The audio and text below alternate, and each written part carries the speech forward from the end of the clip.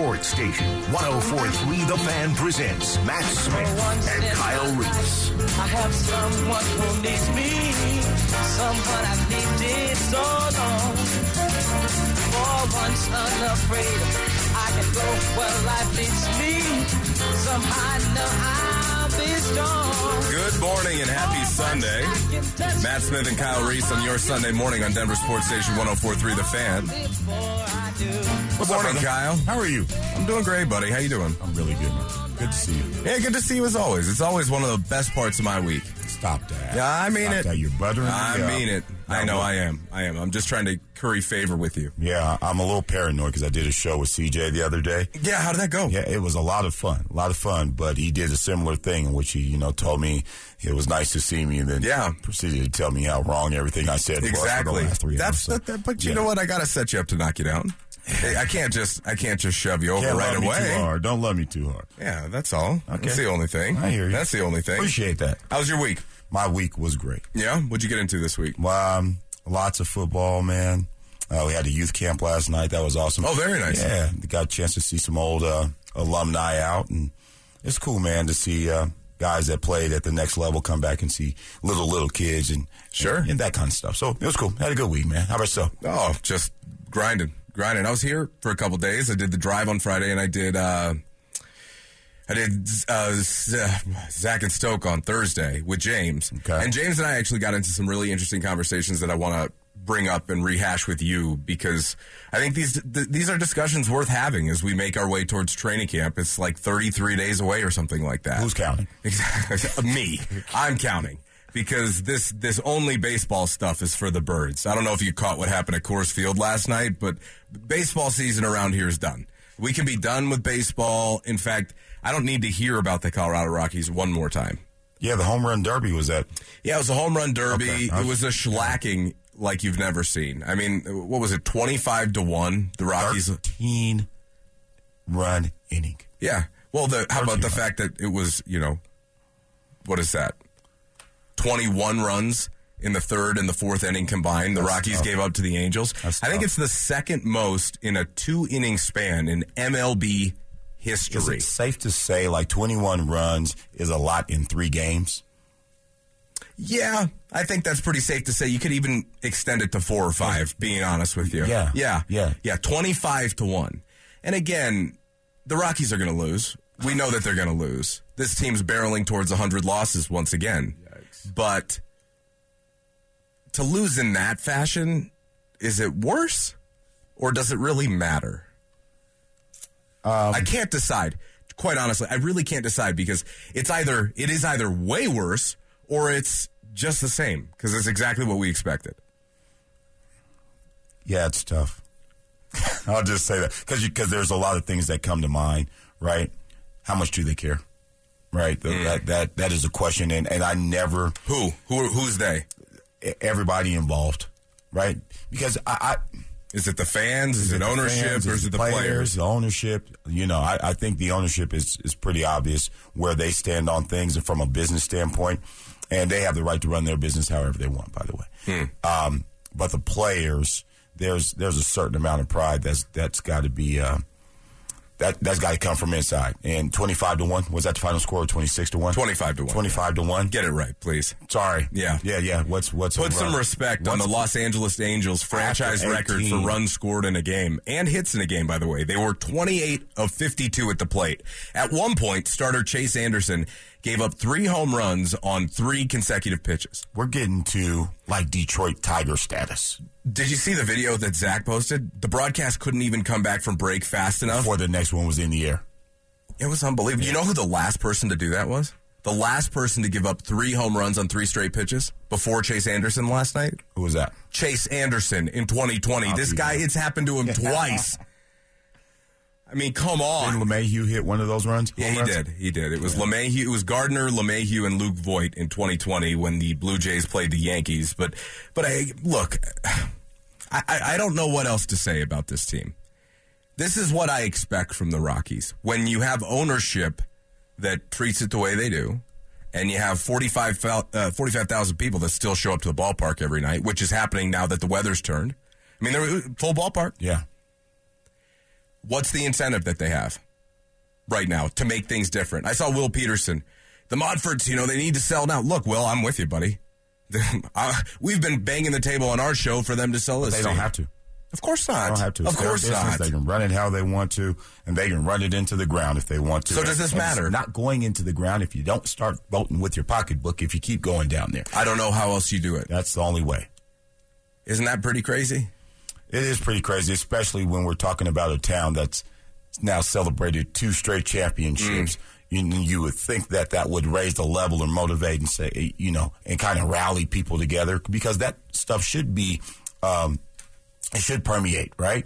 And it just hasn't. Normally you want to be talked about because you're relevant, but to be relevant in this way, that's something else. How bad is this thing going to get? I don't know, and I don't really care, if I'm being honest with you. I don't dial into these guys every day because it doesn't matter. I treat it the way that they treat it, right? They can spend $160 million, but they do it in all the wrong ways. They're not doing this for the right reasons. And I think, more than anything, I'm just sad for baseball fans, like real baseball fans. Again, I've said on the record many times, I'm not a Rockies guy, never have been, never will be. But for baseball fans, I feel really bad because that sucks. I mean, you want to take your kids out to have fun at the game. It's like, wow, it's an exciting game. But at the same time, you're getting 25-1. Yeah. Yeah, and look, in a shortened game with the pitch clock, I'm just 25-1. There was a huge appetite in this town for baseball. I remember it was the Zephyrs, right? You weren't around. I shouldn't say right to you, but it was the Zephyrs, and then when the Rockies got to town, we're talking about 30 years ago, by the way. Yeah. The Blake Street Bombers, and there was a huge energy. And although they had different levels of success, there was still something to galvanize around. And now this town has shown you that they will get behind you, and rally, and they want to see good sports, and will become an educated fan base. It was You just got to give them something to latch on to. It was 23-0 after the 4th. What do you do at that point? Man, you just mess around the dugout, eating seeds, blowing double bubble, maybe a little big league chew. I'm talking about the fans. Oh, the same. There's not mess around. I mean, what else do you expect them to do? Another funnel cake and a tornado or whatever they sell up there. Beer in the stadium. Oh, I beg to disagree. The party. I'm sure I think it was our assistant program director Richie Carney last night on Twitter who said, I wonder what the people up in the party deck think. I wonder how they feel about what's going on right now. They have no idea. Exactly. That's what he said. I thought that was pretty funny because, hey, it's just exciting. It's just exciting. We're up here. We're having a great time. It's a gorgeous, Saturday evening in the Mile High City, and here are the Rockies getting pumped 25-1. Enough of them. We've given them enough breathing room, enough airtime today. It's just embarrassing. I laugh at the notion that this should change it. No. That should be the last straw. We're different. Why is that? In some regard, because you don't care and never will, admittedly. Yeah. Right? I do. I would love for this to be, so I don't want this to be I don't want negativity to end the conversation because I would absolutely love. Spin the 25-1 for me, will you? There's no way. Okay. There's no way. I'm not. So you don't want negativity to end that conversation. Where are we going? I just don't want it to be out there that we are in. I am enjoying seeing them crash and burn. I would love for them to be competitive. Hold on. Right? No, I'm not taking. But I'm not taking pleasure in that. Yeah. Okay. Right. But I'm not taking pleasure in that. That's embarrassing. 25-1. I mean, come on. Yeah. Have a little self-respect. Have a little self-respect. What you asked me? What do you even do at 25-1? I just start plunking dudes. Just little chin music. Hey, hit this. Get out of here. Yeah, exactly. Did you see? But it's tough when you're dealing with Shohei Ohtani and Mike Trout. The other day, Kyle Freeland put one about 4 inches inside on the plate, and Ohtani with the hands right in the bullpen. I couldn't even believe he got that thing out of there. To get your hands on, he is a wizard. That guy is unbelievable. He should be a bigger story nationally, and I hope he gets moved at the deadline so we can watch him play meaningful baseball in the postseason. Look, when you have a nickname, the Unicorn, right? You're 6'4", you're that strong, right? And you have that. He's beyond a 5-tool player. Yeah, he's got like 10 tools. Yeah, he's got so multiply. Maybe 12, to be honest. Yeah. It's pretty special to watch. It is. The NBA draft was also on Thursday night, and there are 3 new Nuggets. The Nuggets made a deal with the Pacers on Wednesday when they moved back into the first round, acquiring picks 29 and then pick 32 at the beginning of the second round, which gave them 29, 32, and 37 in this year's draft. To which I think that they... Let me go to you first. How do you think they did here? They land Julian Strawther out of Gonzaga in the first round. They pick up Jalen Pickett from Penn State, and then Hunter Tyson from Clemson. What were your takeaways? Okay, so Strawther, you saw hit the big shot in the tournament this year, right? So from a clutch moment, from a beyond the arc standpoint, from a size and length standpoint, you like what he brings, at least offensively. So there was some excitement about that. Another shooter from Clemson. I can't profess to have watched a ton of Clemson basketball, and it's not like they were in many significant games, so didn't see that kid.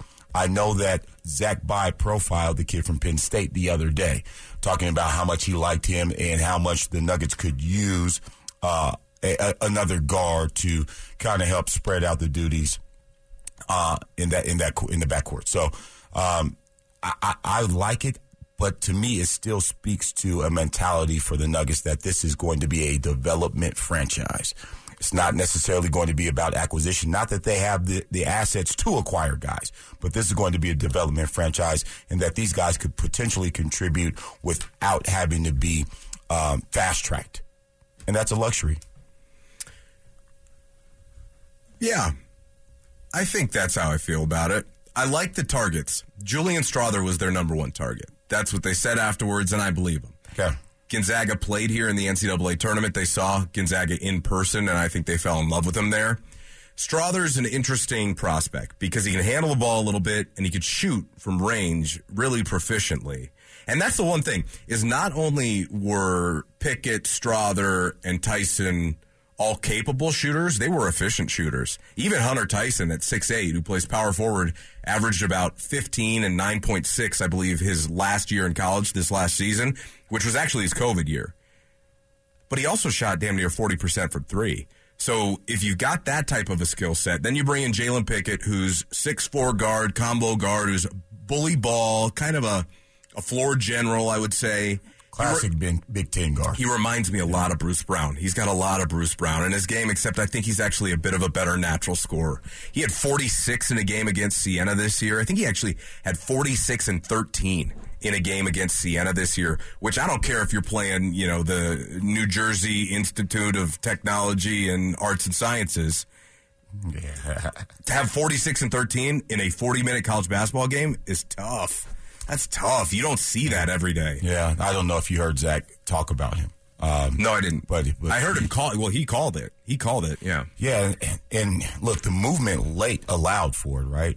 But he's really high on the player, and I trust Zach Bye in terms of basketball opinions and research. Just about as much as anybody on the airwaves. So for them to pick that up, that might be what we look up in 3 or 4 years and call a steal. Well, that'd be nice. It certainly would look great for Calvin Booth. I actually thought they would package a couple of those and move up. But what we're seeing now is with the new collective bargaining agreement that we actually don't know the full details of yet, there is the new second apron. And it's been thrown around a lot. It's a little confusing, but essentially you can spend over the salary cap in the NBA because it's a soft cap. You just have to pay the luxury tax. Well, now they're trying to limit teams' abilities to continue to spend in a big way in consecutive years without being heavily penalized. They're going to limit draft picks. They're going to impose fines, and those will incrementally continue to grow until you become cap compliant again. And this would affect teams like the Warriors this year and the Clippers, who led the NBA in the highest salaries and payrolls for this season. And the Nuggets are staring down the barrel of flirting with that soon-to-be second apron as well, which is 10% more. I believe it's 10% of your salary cap. So the salary cap's about $163 million. If you're spending $179 and change, I think that's the number, 179 and change, then they're going to ding again. And so look, you've got to build the back half of your roster with younger players. They got it. What's that? The Crockies got it. Oh, yeah, no, I'm not worried about that. They write the check. Yeah, but the thing is it's not just about money. It affects draft picks. And the other thing it does is it limits what you can do in the buyout market.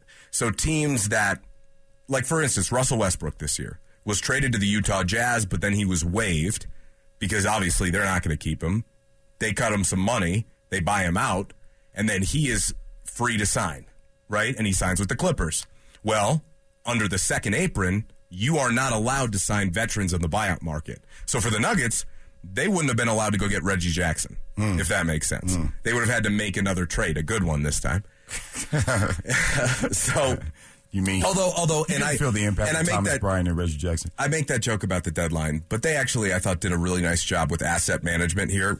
Once the season ended, Calvin Booth making that trade with Oklahoma City during the finals, and now this one with the Pacers. I like it. You're kind of throwing the book at the wall and seeing what sticks is what it feels like to me. Well, but again, you have the luxury to do that right now. I think Bruce Brown is kind of the chess piece in all of this. But one thing, as I'm starting to see some of the movement, and not just from the Nuggets, and I want to run this by you, the future forecasting and how far these things are being projected out. We're talking about picks that were traded in 2029 and 2030. There's a lot of movement that is still 7-8 years away that teams are making or involved in these trades. And I'm just wondering, is that a new phenomenon, and why is that the case now? What do you think? I think it's the window, trying to keep the window open, especially for teams that are contenders, right? And listen, man, most of these guys going to be gone by 2029 any damn way. So, there's no telling who we're going to be. So I don't have any problem leveraging an asset that is 6 years out. Of course not. Of course not. That's how you're aggressive and building your championship window. Because, Kyle, the protected first in 2029 that they shipped out to Oklahoma City, they're probably going to have that pick because they might, well, what is it now? It's 2022. Most likely, they're probably going to be in rebuild mode at that point, right? They'll be off the top of the mountain. Most likely. I mean, they might be at the tail end of it, man, but it'll be right around there. It'll be right around there, Kyle. Unless one of these picks hits. Sure, of course. And, of course, if you hit the lottery, you never have to, go back to using your food stamps again. I beg to differ. Yeah. Is that right? Had experience in that part, in that department? Man, a lot of people have. But, yeah, no, I get just leveraging, especially when it's so far out. Of course. It'd be different if it was 26. That's a different conversation. You don't want to look back with regret saying, what else could I have done to surround Nikola Jokic and Jamal Murray, and all these guys with help, this young core with help. So, and extend their careers, right? Yeah, and for Calvin Booth, I think that this is another green check on the resume. It was really funny. We were having a conversation this week. Well, the draft grades came out for the Nuggets, and all these experts say the Nuggets got like a C+ in the draft or like a B-. I said, you know how hard it is to do better than a C+ in a draft grade when you're drafting at 29 and 32? It's not easy. I mean, you can't. How do you get better than that? No, you don't really do that. Although I did think, one NBA draft-related note, you're seeing a lot of these big guys who can't shoot just straight up not get drafted at all. And those are the players that in the early 2000s, man, they would have been lottery picks. Like Drew Timme, right. Oscar Tshiebwe. Those guys didn't get drafted. Oscar Tshiebwe is a guy capable of getting you 20 rebounds in a college game. That's a skill. Look at what Charles Barkley did in the NBA. Well, Drew Timme's 30 years old. So let's start there. Drew Timme is I would have loved to see him here. I think pairing him with Nikola Jokic and having him learn, he would have been the perfect backup in that regard. If you needed spot minutes, he would have been awesome. Yeah, sign me up. But I actually don't know why they didn't target him. Long gone are the days of players that play on the box in the paint. That's just it has no. You got to be able to do that and do another thing. That's the thing. You can't be a one-trick pony. Yeah, I had a conversation with my cousin who got drafted to the Jazz. Long time ago. But he said, if you can shoot, no matter your size, of course, you're always going to have a job for you in the NBA. They got a job for you. Always. Which is why, look at guys like Jason Terry, right? That's why guys like that were able Kyle Korver, Jason Capono. I mean, we can go down the list of just strictly shooters. But defense is also another part of that, right? I mean, if you can defend, there's going to always be playing time available for you. To a satisfactory level. Yes, but you have to be. But and I want to take a shot at my guy, Andre Robertson, because that's my guy. But part of the reason that teams didn't want to give him another second chance was because of the lack of shooting ability, even though he was one of the best perimeter defenders in the league. So after those injuries, it was nearly impossible for him to kind of even get into the conversation again. It was fun while it lasted, though. Absolutely. What did he go, 6 years? At least, like yeah. He had a really nice career. Made himself some nice money. He's actually back in the G League now. He's trying to give it another run. He has had some bad luck with it, man. A bunch of injuries. So play as long as you can. Once it's gone, it's gone. There's no doubt about that. The Avs made a move yesterday, and they acquire Ryan Johansson from Nashville for Alex Galchenyuk, who was primarily a minor league player. I think he made the team on a professional tryout, similar to the way Jack Johnson did last year.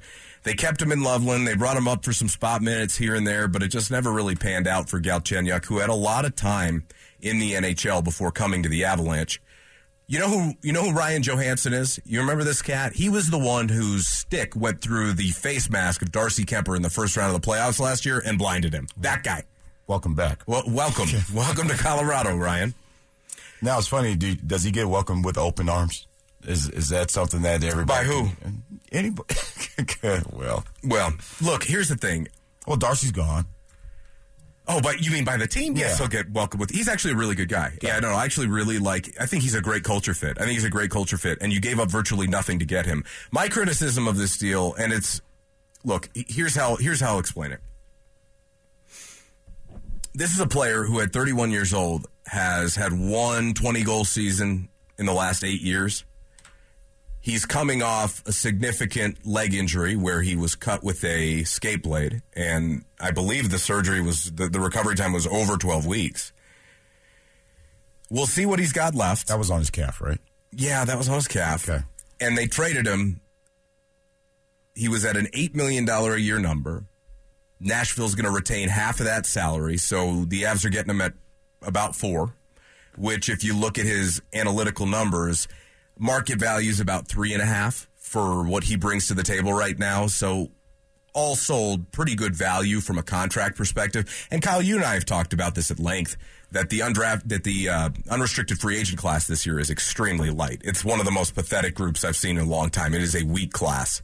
It's weak. It's virtually the same group of guys. Patrick Kane, Tarasenko, Ryan O'Reilly, all those. It's the same guys that were available at the deadline. That's who's pretty much available now. And none were great options then anyway. So that's what led you to believe that all the damage had to be done in the spring or the late winter around the trade line. Absolutely. Trade deadline. Yeah, because there just weren't great options on the free agent market. And obviously you don't draft players and bring them right into your lineup in the NHL. That's a little different. But Chris McFarland yesterday, the general manager of the Avalanche, came out in a statement and said they acquired a top 6 player, which leads a lot of people to believe that this is their second-line center option for this season. I'm not in love with the plan, okay? I believe that you ate up a little cap space that you could have used in a move for a more impact player. However, there's upside here. What we're doing is we're playing Moneyball once again. We're trying to get more. Because of the hard cap, you have restrictions. There's no doubt about that. Because of the fact that it's an unrestricted free agent class that is extremely light, not a lot of great options. But I think you also have to ask yourself where he fits best. What is the ceiling? What is the floor? I think the ceiling is you have a decent second-line player, and that would be he would have to regain form to get back to that point. But at a floor, you probably have a third-line player who fits a lot of what Landeskog's skill set was. I think situationally, they're going to use him appropriately. Offensive zone faceoffs, power play 1. He's a decent passer. He's a guy who can get in front of the net, and he's good tipping shots. And as we know, that was one of the biggest keys for Landeskog's game. So I think there is a fit, but I do question what he could do 5-on-5 and generating offense. And the last thing I'll say here is that if we're looking at the most recent example with Nazem Kadri, Kadri was a driver of offense. He created for others. You've got to be able to skate at this tempo and this pace. And in my opinion, Ryan Johansson isn't a second-line center on a cup-winning team. But we will see how it plays out, and we will see what other moves they make, because they're certainly not done yet. 2 things that you have done just now and in the spring, I noticed you described them as decent. You said that about Lars Ellers as well. Yeah, and to I took a lot of heat for that, by the way. Well, I mean, I've just watched. That's what you do, right? I think you have like a heat reflective coating or something like that. But yeah, so I don't know that when we're talking about difference makers on a championship contending team, especially one that is missing their captain, you can continue to add pieces that you describe as decent. Yeah. And again, they don't have, it's not like they can go out and sign some big money free agent because A, he doesn't exist, and B, they don't have the space for that considering how many holes are actually left to fill out. That's if you got yourself together, you could find them in your doggone locker room. I was going back and forth on this with some people yesterday. Let me give you the forwards that are currently under contract with the Colorado Avalanche because people were calling him depth, but I don't know how you can have depth before you actually fill out an entire roster. So I'll push back on that in a big way. You've got McKinnon, Rantanen, and Lehkonen. Bam, there's a top line. Nichushkin, who knows what state he's in when he comes back? Who knows if he can get right, by the way? One thing we saw last year is he wasn't the same version of Val that we saw the previous season because his foot was still bothering him. He was in and out of the lineup. He had complications there. I hope he can get it right this summer because there's one thing we know about Val. He better show up to training camp ready to freaking go this year. It just tells you how long that 21-22 season was for them. It was great. And they limped into the doggone. Oh, Val had to be dragged out of there in a luggage cart after they won the cup. So you got a top line. You got Nichushkin. If you want to add Johansson to the second line, which I really don't, but they're going to. So you've got two members of a second line. On your third line, you've got Logan O'Connor. And then they also made a very small move for a guy out of Dallas by the name of Frederick Olofsson. So you have an entire third line you have to fill out, and two more spots for all intents and purposes on the fourth line, although I bet you Ben Myers gets some minutes there to start the season next year. Regardless, Kyle,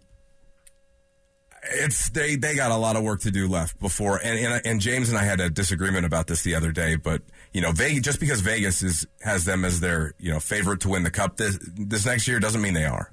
Let's just understand that, okay? Vegas says a lot of things. Vegas says a lot of things, and normally they're right, but they're also trying to post a line that they know they're going to draw the most action on, and they also don't want to be susceptible because the Avs are 2 years removed from a championship with McKinnon, Makar, Rantanen, the Taves. Look, you're going to draw a lot of action there anyway.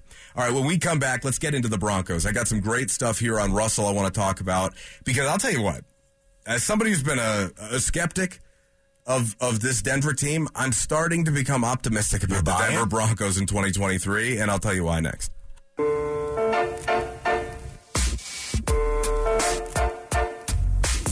Denver Sports Station 104.3 The Fan presents Matt Smith and Kyle Reese.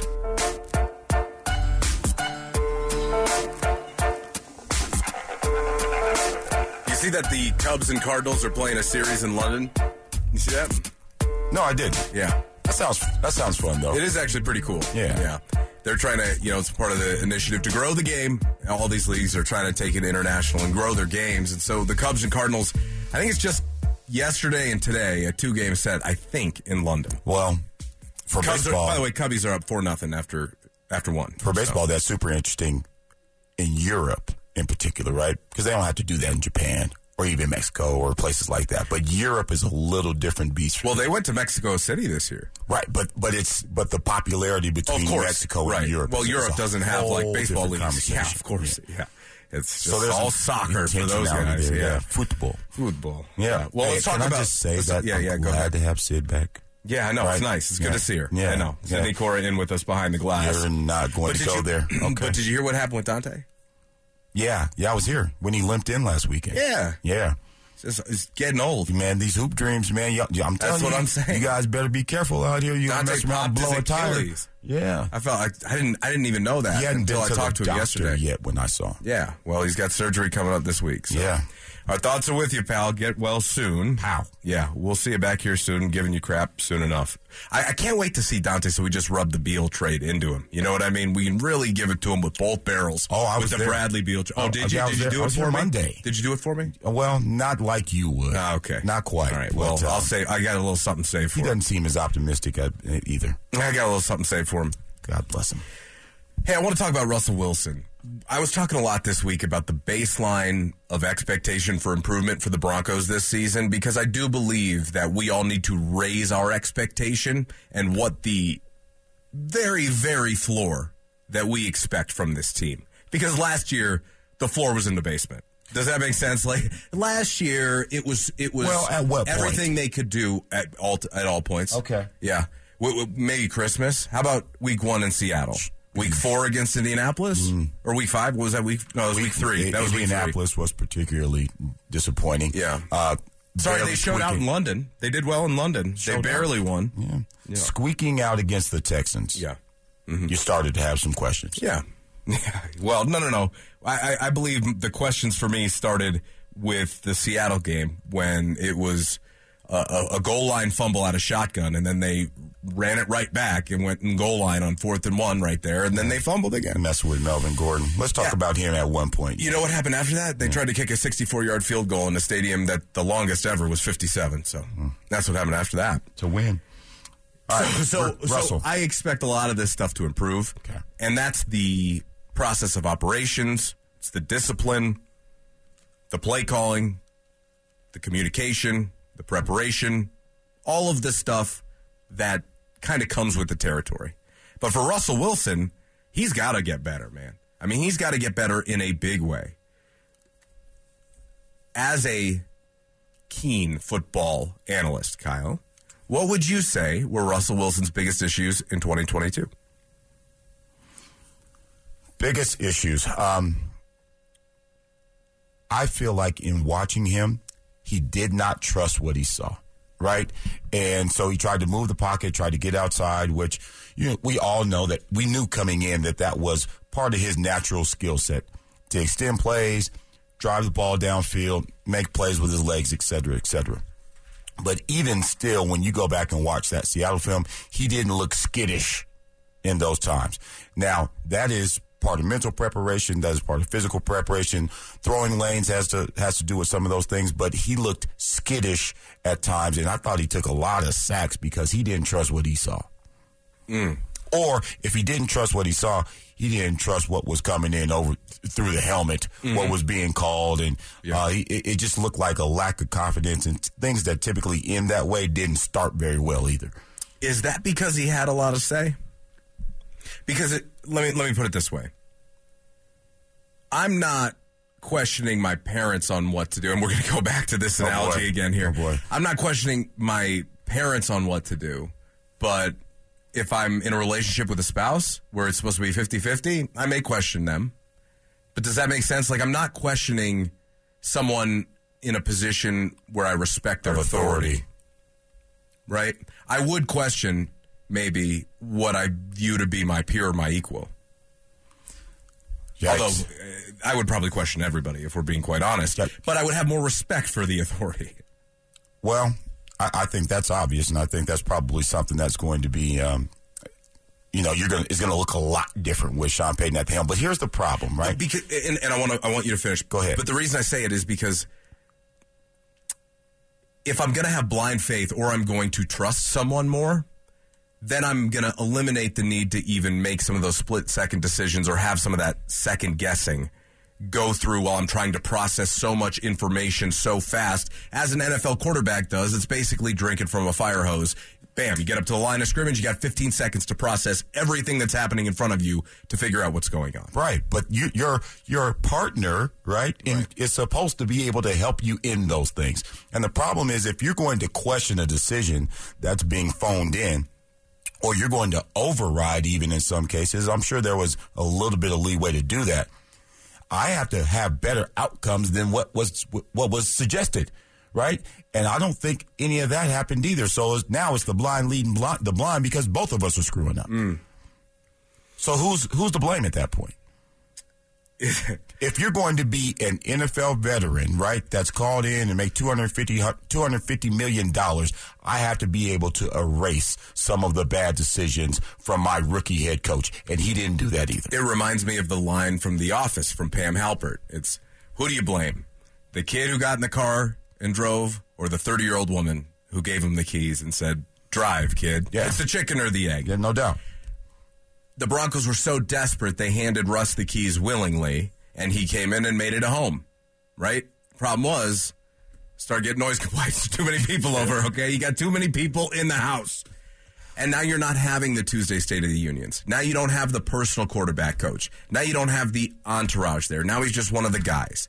And so I would hope that those communication, those trust issues to the point where there is maybe confusion at the line of scrimmage, whether it's between Russell and the play caller, between Russell and his offensive line, between offensive line and receivers trying to get on the same page as far as how we're lining up. A lot of that stuff, and more than anything, how about using cadences that you practice?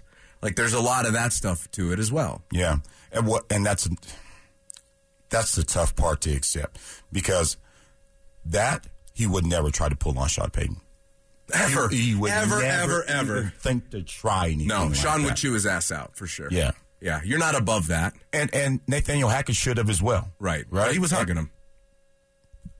Well, when we buddies now, you know what I mean? Like, you got to draw the line. Like, you want a relationship with all of your players and especially your quarterback, but there has to be a point that everyone knows we are not going to cross over this line. And that line, I guarantee, will not be crossed this year. Which is why I believe there's a baseline of expectation for improvement as far as the entire operation being buttoned up. Everybody being on the same page. They're not punting on preparation this year. They're playing in the preseason. They're going to use training camp appropriately. By the time they hit the field in week 1, it should already be a significantly improved football team, given the fact that, knock on wood, they'll be healthy. By the way, last thought on this. Yeah. That was a test, right? Players are going to test you. And it doesn't matter. Players are going to test Sean Payton. But you have to let them know there is the line. And if you have to get rid of them, get rid of them. Albert Haynesworth tested Bill Belichick, and guess what? To the abyss you go, my brother. There's some people that you'll find out, right? You'll mess around and find out. So there's, I guarantee somebody's going to test Sean Payton and be the cautionary tale. Yeah. Kind of like those people in the submarine. R.I.P. Oh, messed around, found out. Stop that. Hey, when we come back, I got a Jerry Jeudy number that's a little perplexing for me. I don't know why he's regressed so much in this area, despite the fact that at the end of the season, we actually saw the best stretch of play in Judy's career. We'll sort out why next. Denver Sports Station 104.3 The Fan presents Matt Smith and Kyle Reese. And you said you had to get your laundry clean. Didn't want no one to hold you. What does that mean? And you said, nothing gonna break my stride. Nobody gonna slow. Join in on the RamosLaw.com text line. 303-713-1043. I got a Jerry Jeudy number here sitting in front of me as I was digging through some of the advanced Broncos numbers that really didn't make much sense to me, and I'm trying to parse through it. So you want to give me a hand here, Kyle? Let's do it. I love talking receiver play, by the way. I know you do. I know you do. Jerry Jeudy in 2021 led the entire National Football League in target separation at 2.45 yards. Target separation, average distance from the defender at the time of arrival of the football, right? Okay. This year, and let me just jog your memory. Okay. Number 1 in the NFL in 2021, 2.49 yards, okay, of separation per target. Means he's getting open. In 2022, 81st. It went down almost an entire yard, 1.45. Something or not something? Is it because of who he is and more attention being paid? Is it because of Russell Wilson and defenses respecting the pass more versus Locke and Bridgewater? What is it? Well, I'd have to dig in more, but the things that come to the front of mind when we talk about a stat like that, where is he lining up? Right? Is he lining up inside? Is he lining up outside? Is he drawing the best corner from the opposing team? Is he going to, those kind of things, Absolutely. right? Like those, but for that to fall from top 10, what'd you say? Number one to 81st. 81st. Right? Tells me, one, it might be a nonsense stat, by the way. Right. And two, perhaps there was an injury that might have played a role in him being able to burst out, create separation, change angles, those kind of things. So, see, I think it's your first explanation. I think it's where you're lining up and who's got you. Who's your assignment, right? Yeah. You're going up against better corners. They're not lagging behind. Yeah. And I think when a defense respects a quarterback a little bit more, and despite the fact that Russ had a terrible year, defenses still are going to respect Russell Wilson. Russell Wilson in the NFL last year was number 1 in deep ball attempts. You got to respect the pass. Number 1, Russ was. He had 87, by the way. Yeah. Ask me how accurate he was. Don't worry, we'll get to that later. Well, and so, okay, here's another thing about this stat. Okay. Right? Now that's something for the analytical people on the offensive staff to dig into, right? Because now you say, if I move this player around, and especially when I have healthy pieces on the outside, thank you for Tim Patrick being able to come back, being a big presence, perhaps play an X receiver type position. Now I can move Jerry Jeudy inside. Best case scenario, he draws a linebacker. Second best is he draws a safety, or now he draws a nickel corner, right? Mm-hmm. All of those situations play out in his favor. So this is a schematic deal as much as it is a talent deal. This is a conversation I wanted to get into because I think Jeudy was drawing better defenders last year. I think the defenses, why? Because he was more of a focal point, and Tim Patrick was hurt. Right, exactly. Yeah. Exactly. But now you have all of these pieces back. That number is going to go up because defenses can't afford to shade one guy enough when you have this many weapons. And that's the thing is now I think this year we're actually going to see the Broncos pieces play like weapons again. I do, because I think Sean Payton knows how to use those guys. Yeah. He knows how to use them appropriately. We talked a little bit earlier in the show about the play calling and the play design last season plaguing this team in a real way. Well, guess who has vision of how to implement those things and how to use different players to maximize their skill sets?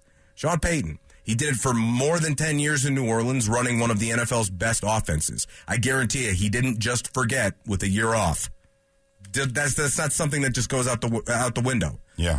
He will analyze what they have and their strengths and how to use them to best suit what this team does well. He is licking his chops, guaranteed. Look, you've got 3 guys that are 6'1" or better that played for you last year. Tim Patrick is a big receiver. I don't know if he catches everything. Of course I have. I was right there when he popped his ACL. And you don't want to tackle him when he gets the ball, right? Cortland's another big receiver. Yeah. So, and then think about it. Don't be surprised if you see Marvin Mims, as much of a deep threat as he is, don't be surprised if you see him get the ball behind the line of scrimmage a lot, so that he can use his quickness as an advantage. Jerry Jeudy now a viable option in the perimeter screen game.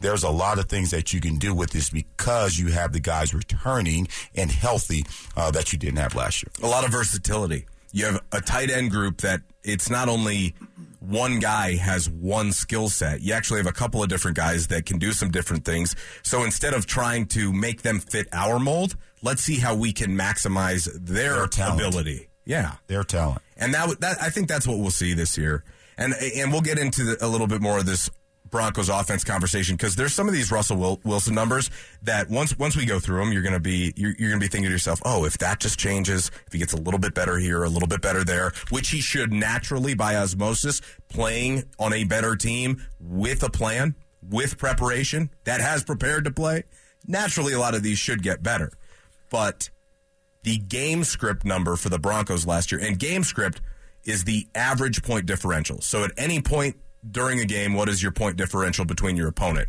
And last season, the Broncos game script was 26th in the NFL at minus 3.36, which means on average, the Broncos are trailing by more than a field goal. What changes when you're trailing by more than a field goal? You throw the ball a lot more. Your approach to almost everything. Yep. So how you do offense, how you want to attack the football defensively, it changes almost everything.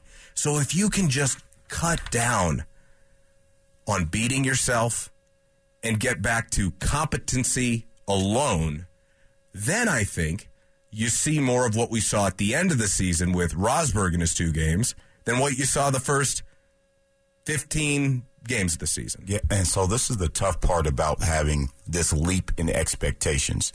Because is it that big of a leap? I feel like it's kind of just a hop, skip, and a jump back to just being professional. There's being professional, and then there's being elite. Okay. Right? Because we're having a really excited conversation about an explosive offense, right? Or the potential of an explosive offense. But they have to get back to, as you said, being professional, right? To staying on the field, converting third downs, right? flipping the field, giving your defense an opportunity to play with some longer fields and lowering the percentage of them having the possibility of scoring. These are all things that go into offensive football that don't necessarily put up points, right? But they are not even they weren't even playing at that level last year. So yes, it is a leap from really, really bad football offensively to, like you said, being professional again. And then you can talk about elite level offense. That's like a double jump. Doing. That's like you got to hit the X button twice. We're not going to double ourselves over in the matter of one offseason. That's what the Chiefs are doing. They have elite level offense. The Eagles have elite level offense. They got to get back to just staying on the field on third down. You want to talk more football? I love this, by the way. I expect better. And I think that Broncos country is right to expect better. Okay. I think that there's been a lot of heartbroken fans around here, especially the last 7 years of not making the playoffs and 6 years of losing seasons. Yeah. But to have Sean Payton in the building changes things dramatically. And again, I'm not saying the Broncos are going to go out there, make the playoffs, beat the Chiefs twice this year. It's not what I'm saying. I'm saying a team that you can watch in the football field with the expectation that they have a chance to win every single time they take the field because there's someone in charge who knows what he's doing, has a dynamic offense, and can get everybody back to baseline again. Right? Back to base camp. You can't go down the mountain without hitting base camp first. Does that make sense? Like, I'm not getting down. I can roll all the way down, but it's not going to work. Does that make sense, Kyle? Yeah, absolutely. No, there's a progression in all of this. One thing I can guarantee is not going to happen. You're not going to see too many games where they're down 27-0 in the first half, or the shellacking that they took on Christmas Day, right? Christmas Day massacre. Yes, who could forget? You're not going to see those kind of things, and part of that again is management. So. Some of your reaction here on the text line coming up, 303-713-1043 on the RamosLaw.com text line. Coming up next, the Avs made a move yesterday, but the Broncos defensive line. I had a conversation with James Marilat, and I think I with his help, not just James. Like, it was me. Let's just make sure we got that on the record. Get some ice for your arm. Yeah, no problem. I pat myself on the back. Yeah. I got a scratch back there. I think they're thin at one position. I'll tell you where next.